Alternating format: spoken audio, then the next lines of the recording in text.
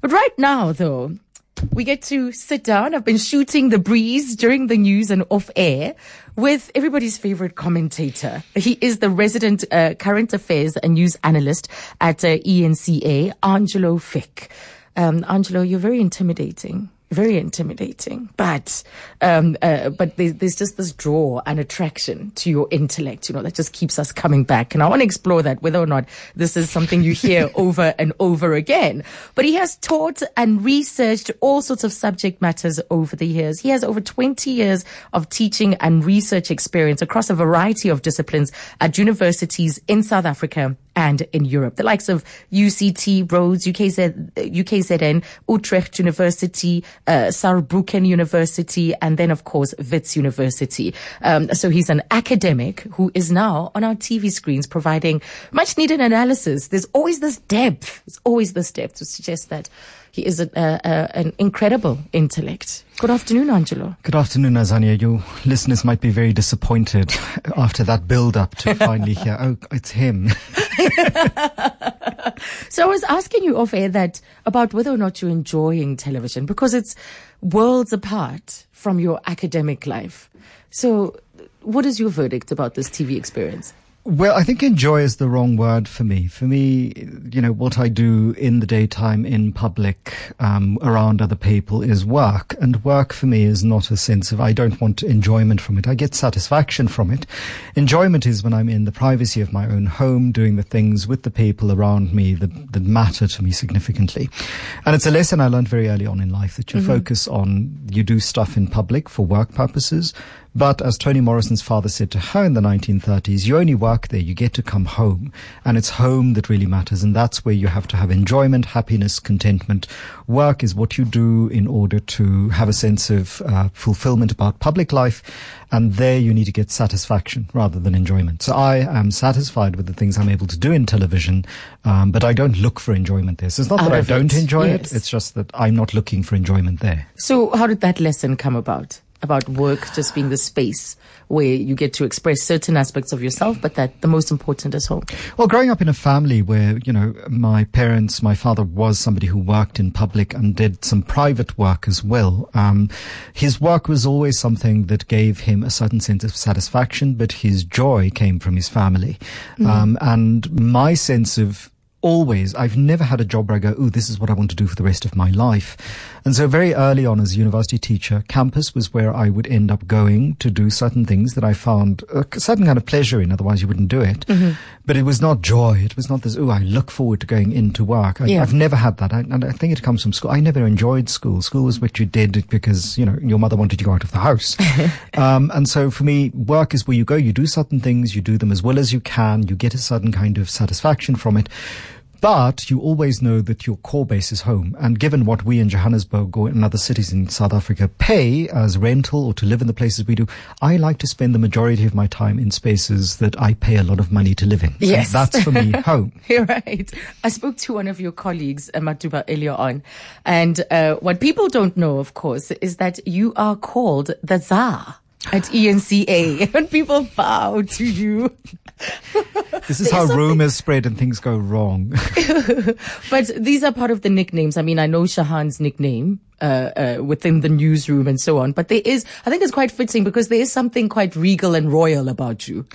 Oh, that's not what people who know me very well often think. Really? But it's a kind of, I think it starts off with an ironizing nickname. So one of my favorite writers is Leo Tolstoy, the Russian novelist, and my favorite book of all time is Anna Karenina.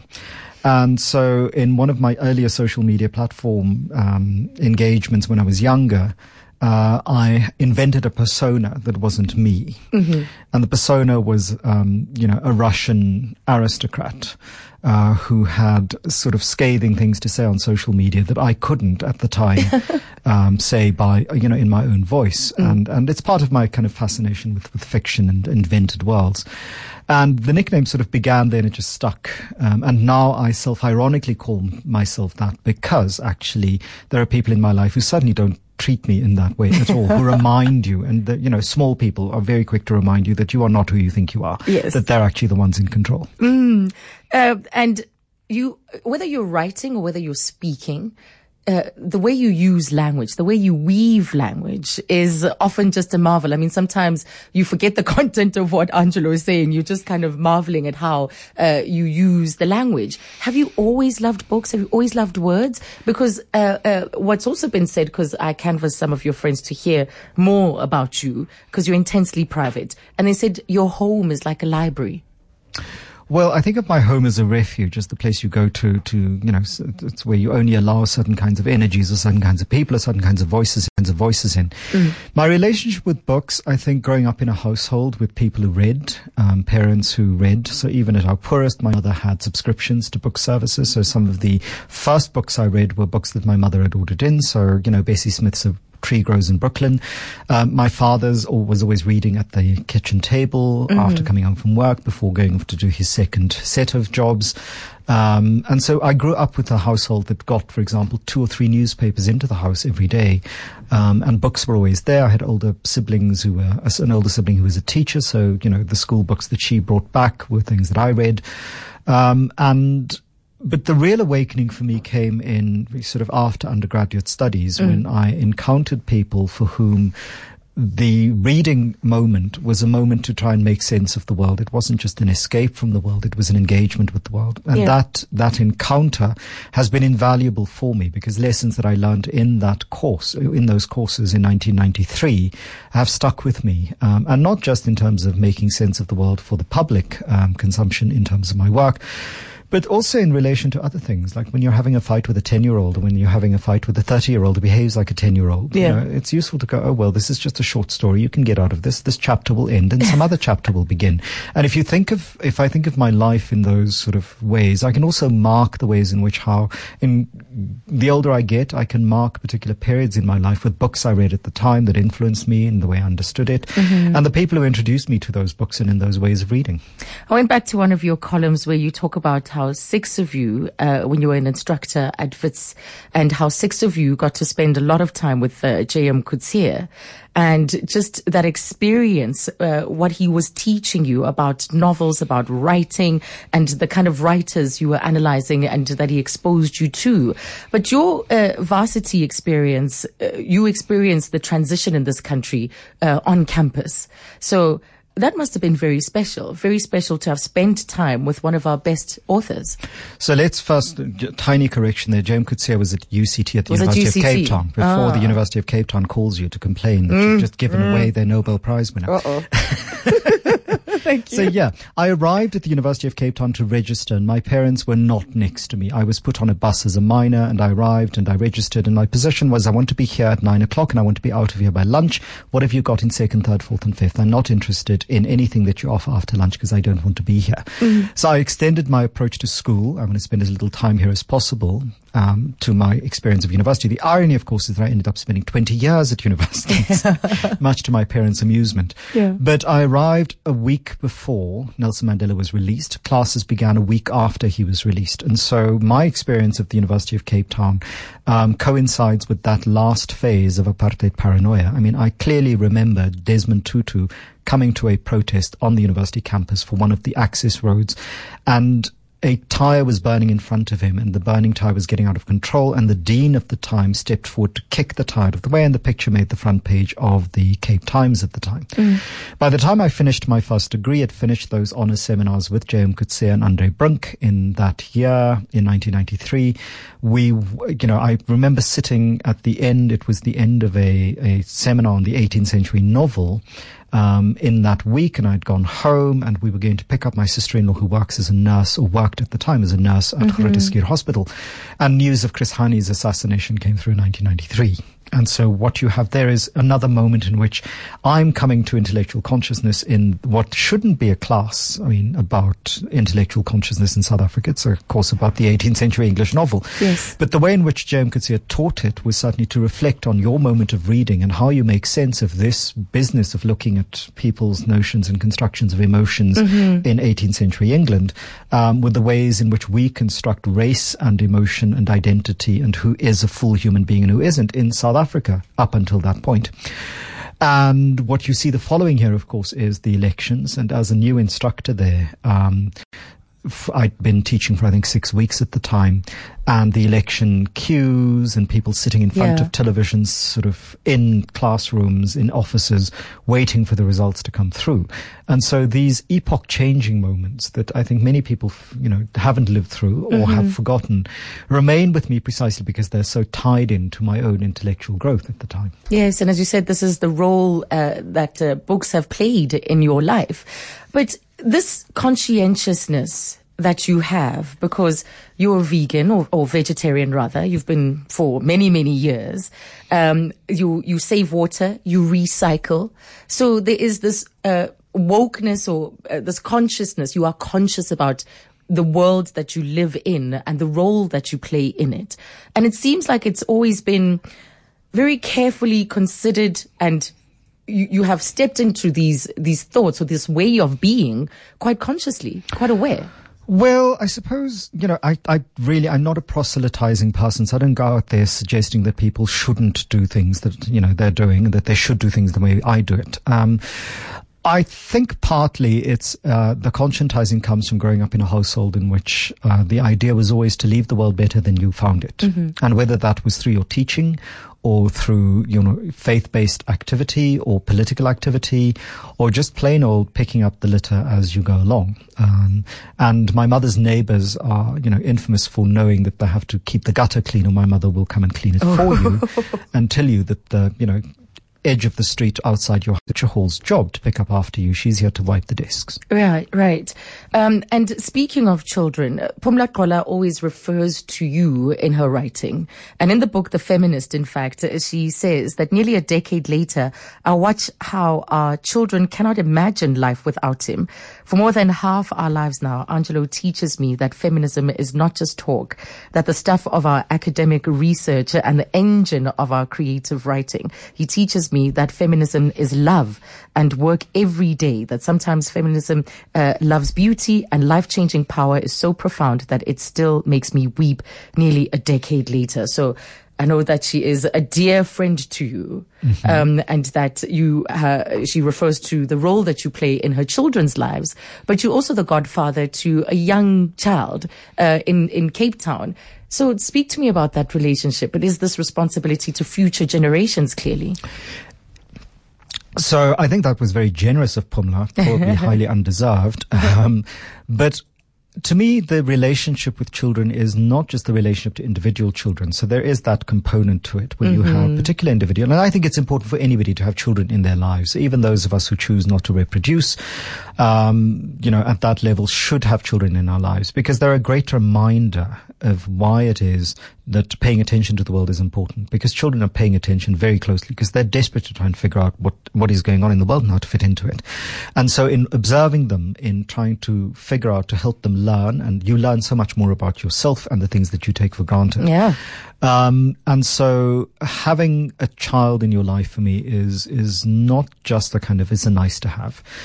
It is an absolutely essential component. And I'm not one who's particularly indulgent of children. I mean, I think, children love structure. I provide that structure in my relations with them.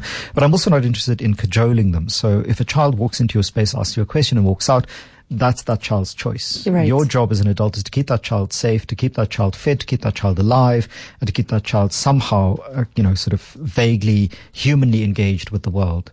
And children are great for telling you what their boundaries are, and when they're bored with you. I mean, my favorite story is trying to talk to a 6-year-old about her ballet performance and, sort of getting into the moment and asking questions, and the 6-year-old eventually saying, "Can I stop you? Can I ask you something?" And I said, "Certainly." And she said, "Why are we still talking about this?" Which is something that I think often adults would be great at learning that skill where you can say to somebody, "Why are we still talking about this?"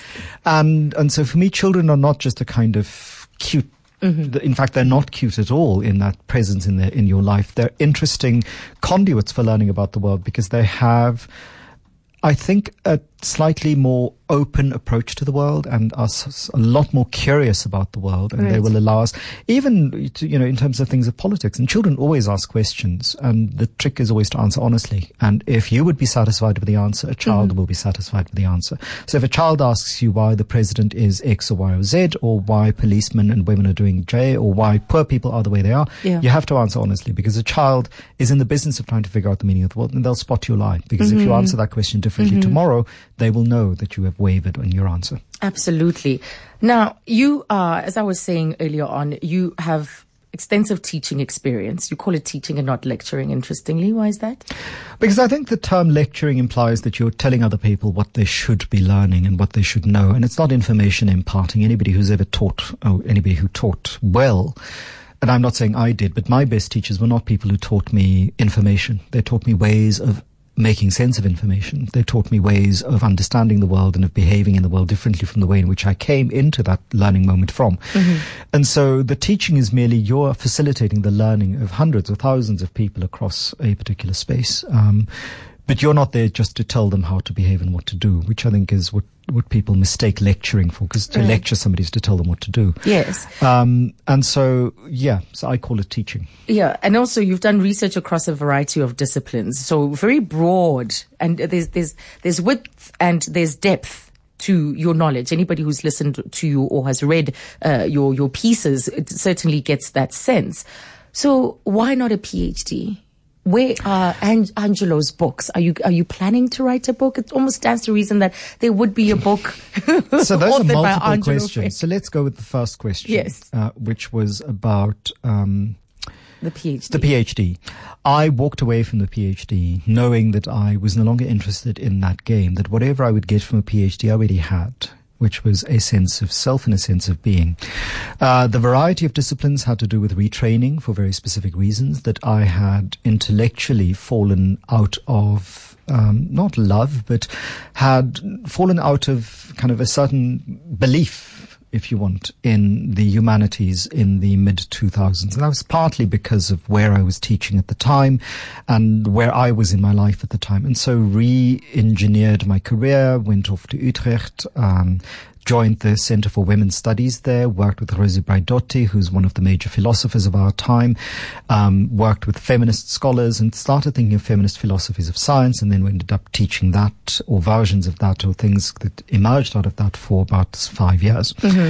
And so for me, the PhD is not, I can see how other people value it. I don't devalue it, but it isn't that important to me. And I'd met other people for whom it wasn't important, for whom, being able to make an argument is not based on whether you're called doctor or professor.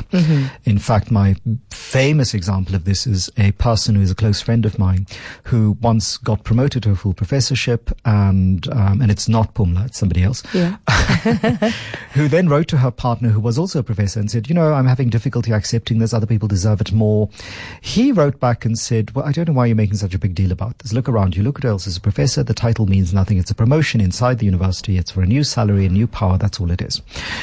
As for the books, I have the Mexican poet Gabriel Zaid in mind. I like reading books, but I don't necessarily think that everybody who likes reading books should write books. Until I have the book that I think should be written, that can't live inside me, I'm happy to read other people's books. And I'm also with Fran Lebowitz, who's a very close friend of Toni Morrison. And Toni Morrison is often misquoted or quoted in bad service as saying, if there's a book out there that you haven't read, it's time for you to write it. And Fran Lebowitz's response was, well, surely Toni Morrison didn't mean everybody. Because I do read a lot of books, but many of those books are bad books. They should never have been written. They're just projects by people. And so I don't want to visit my bad book on other people. I think if they want to read good books, Toni Morrison is still writing, Margaret Atwood is still writing, Graham Coetzee is still writing, Zoe Wickham is still writing. We have thousands of good books out there. If I feel the need to and I can't hold it in anymore, I will visit my bad book on the public. Okay, all right. We'll wait to see. We'll know that the moment has come. Yes. But on a lighter note, you're known for your dinner parties as well. Am I? Oh dear. Yes. You've been known to put friends on probation if they show up late, if they cancel. Oh, yeah. This is my thing. I have a great thing about punctuality, because if somebody has invited you to their house, they've not invited you to, a fast food outlet or a drive-through. They've actually taken time to prepare the food. They've taken time to prepare their house. They've invited you into their space. Two things about Johannesburg that freaks me out is the casualness, and I blame social media and mobile phones, where people think they can just send you a little text message 20 minutes before we're going to be late. Before we had mobile phones, we made an effort to be there on time. Before we had cars, we took the 3 buses required to be somewhere on time. I think you should respect the person and be on time. And secondly, I don't think people should ask who else is going to be there. You come to the dinner party, you're surprised by who is there. You either get along with them, or if you find yourself having to sit next to somebody who's a member of the SS, you revise your relationship with the person who invited you, and you find somebody else to sit next to and talk. But this business of having to know who's going to be there is just absurd. I mean, it's like giving yourself a certain kind of importance which you don't have. So my dinner parties are very, kind of interesting affairs. It's because I like to hear what other people have to say. Yes. And 30 seconds, someone described you as a cactus. Oh dear. Hard exterior, but very soft inside. Is that accurate? Cactus sounds kind of weird. I don't think I have a hard exterior. I think I have firm boundaries. I have clear lines where I think people shouldn't cross, and I think most people should have such boundaries. And I crossed the line and hugged you earlier on. And you said you'd no, I said, are we hugging? Because, it's also a country where you have to be quite clear in a moment in time where you don't just go around as a man hugging people. You have to ask permission. But also just, I think people mistake levels of intimacy, and very soon they're somewhere where they shouldn't be. And if you have nice boundaries that you're clear, and you teach your children to have nice boundaries and they're clear about it, it's a really far more structured and predictable world. Makes life easier for everybody. Let me share some tweets quickly before we take headlines. Aisha says, Angelo was my lecturer when I was an undergrad at Rhodes University and had a major formative impact on my thinking and intellectual development. Another one from Simon. He says, Angelo taught me as part of my journalism degree at Rhodes University in 2007. Seriously bright. Understood about 5% of what he was saying. Went over his head.